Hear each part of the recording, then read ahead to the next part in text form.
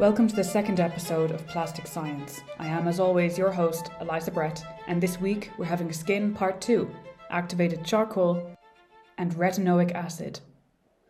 Though it might seem new and technological, activated charcoal sticks have been used as water purifiers in Japan since the 17th century. Activated charcoal is produced by heating wood pulp to 900 degrees Celsius and then washing it with acids and drying it. Unactivated charcoal means the black stuff in your fireplace. It's carbon and also a ton of other stuff absorbed by the carbon. So activated charcoal means it's just purely charcoal. Its binding sites are free to pick up and trap any small toxins and contaminants in the vicinity. Charcoals have an incredibly porous surface, which works very well as a water filter. On average, 1 gram of activated charcoal has approximately 1,000 square meters of surface area, basically a football pitch. Charcoal face care has taken centre stage for many skincare ranges, surprise, surprise. Speaking biologically, charcoal has the power to pull microbes and dirt and bacteria from the skin, but there's no real measurable effect of this. After all, if you pull some bacteria away from the face, the some that are remaining will replace themselves within hours. The real trick to healthy skin is to make sure the epidermis carrying the bacteria is never breached, and we take care of that by focusing on the dermis. But another quick note on charcoal dental care. You may have seen or tried the black toothpaste. I have. There was a weird granular sensation and a longer than normal scrub to get rid of the neglected zombie look. Companies saying it whitens teeth have no real evidence of a whitening effect, nor any evidence that it removes any stains. I guess it makes teeth whiter after brushing relative to the absolute rotten black swamp that your mouth looks like while brushing. But there is one major effect in using activated charcoal toothpaste, and that's in curing halitosis. Bad breath is caused by a buildup of bacteria, so it's a really good stage for charcoal to showcase what it can do. Bacteria are a natural, necessary part of the skin's external barrier, making up what is called the skin flora or microbiome.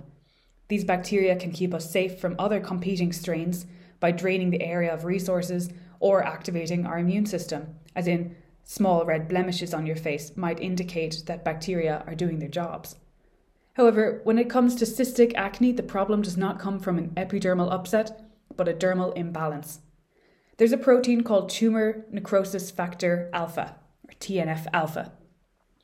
As with most proteins, it was named after the process by which it was discovered. In the 1970s, it was noticed that one protein in particular was in abundance in a dying or necrotic tumour. TNF-alpha was being made by immune cells to kill the local tumour cells. It is, therefore, a distress protein, created by an immune system working at full steam, which leads to cell death. From a cancer perspective, this protein is highly important. In fact, back in the 70s, after seeing it helped to kill tumours, they gave TNF-alpha to cancer patients systemically, but stopped soon after because of how ill it made them. After all, this is a protein that is linked with absolute emergent cases of gotta kill these cells. In addition to killing tumours, TNF-alpha can flare inflammation and hinder metabolism. Everything you want to help kill a tumour and everything you don't want in healthy tissue, like the skin. In acne, TNF-alpha is in high concentrations.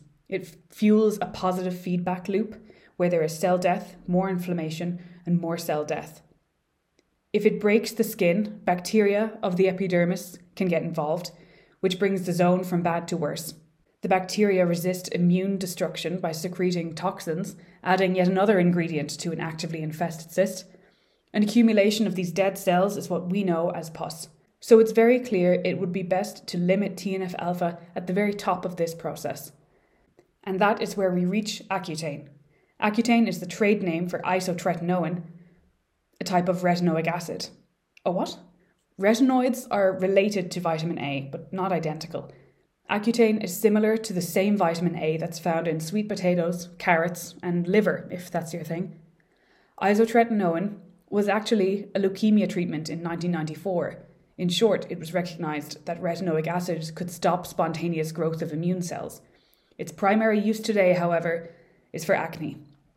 Retinoic acid, or retinoids, or retinol, work by shutting down the sebaceous glands of the skin, which are the ones pumping out the oil. This pharmacological effect was initially described in 1986. But if we zoom further into that mechanism of action, we see retinoic acid is an inhibitor of TNF-alpha. Accutane is essentially a very high dose of vitamin A, which attempts to stop TNF-alpha signaling in the skin.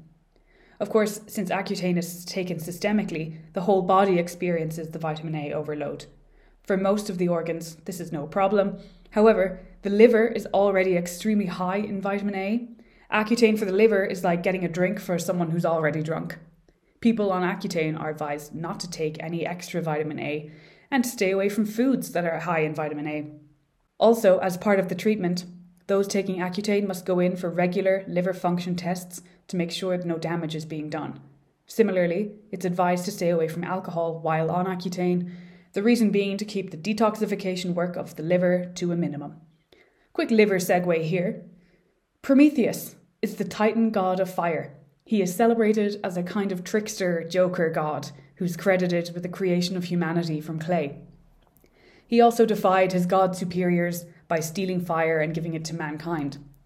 Prometheus was sentenced to eternal torment by Zeus for the fire theft. The punishment? He was tied to a big rock from which there was no escape, and every day an eagle would come down and peck out and eat bits of its liver. However, since his liver would grow back overnight, the whole process would never actually kill him, allowing for the eternal part of eternal torment. The ancient Greeks were well ahead of biological observations here. A liver that grows back is not some part of myth. The liver is the only organ in the body that can regenerate itself.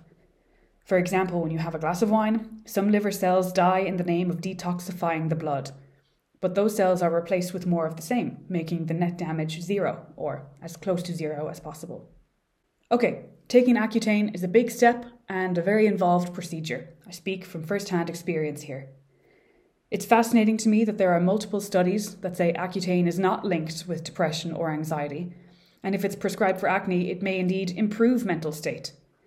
On the other hand, Accutane is the only non-psychotropic drug in the top 10 FDA drugs linked to depression, so it's not really clear where we stand there. I know this is something that affects different people in different ways, and neurological drug reactions is well away from my area of expertise. The only thing I'll say about my own journey is after 6 months, I was once again able and confident enough to wear tops that show a bit of shoulders, a bit of chest and a bit of back. In terms of managing one's own skin microbiome and inflammation, it is possible to do so without taking any prescription drugs, stressing your liver to the max, or spending lots of money on appointments and treatments. We have access to our skin from the inside and out. By increasing your intake of vitamin A and using an external topical vitamin A emulsion, the skin calms down and you can experience the positive effects of lower local inflammation and cell death. No pathway using vitamin A will give results immediately. If you commit to treating your skin with vitamin A without a doctor, expect a reaction will be shown later than that which a strong, harsh dose of Accutane will yield. Nonetheless, a trip to the grocery store can fill your basket with vitamin A, cantaloupe, broccoli, squash, sweet potato, cod liver oil, cheddar, salmon, kale, mango, etc. Similarly, a pharmacy run can equip you with all you need: vitamin A supplements and a retinol cream. These days, well-known brands like Roc, L'Oreal, Neutrogena, Elizabeth Arden all have some form of retinol serum. The functions listed on the boxes of some companies will say anti-aging, anti-wrinkle, even anti-brown spot, but I hope you can emerge from this podcast wise to the fact that retinol will inhibit TNF-alpha, the number one culprit for dermal cell death and inflammation. All right, that brings to a close this episode of Plastic Science. Next week is my birthday, so we're going to be talking about aging. Until then, thank you for tuning in and talk to you next time.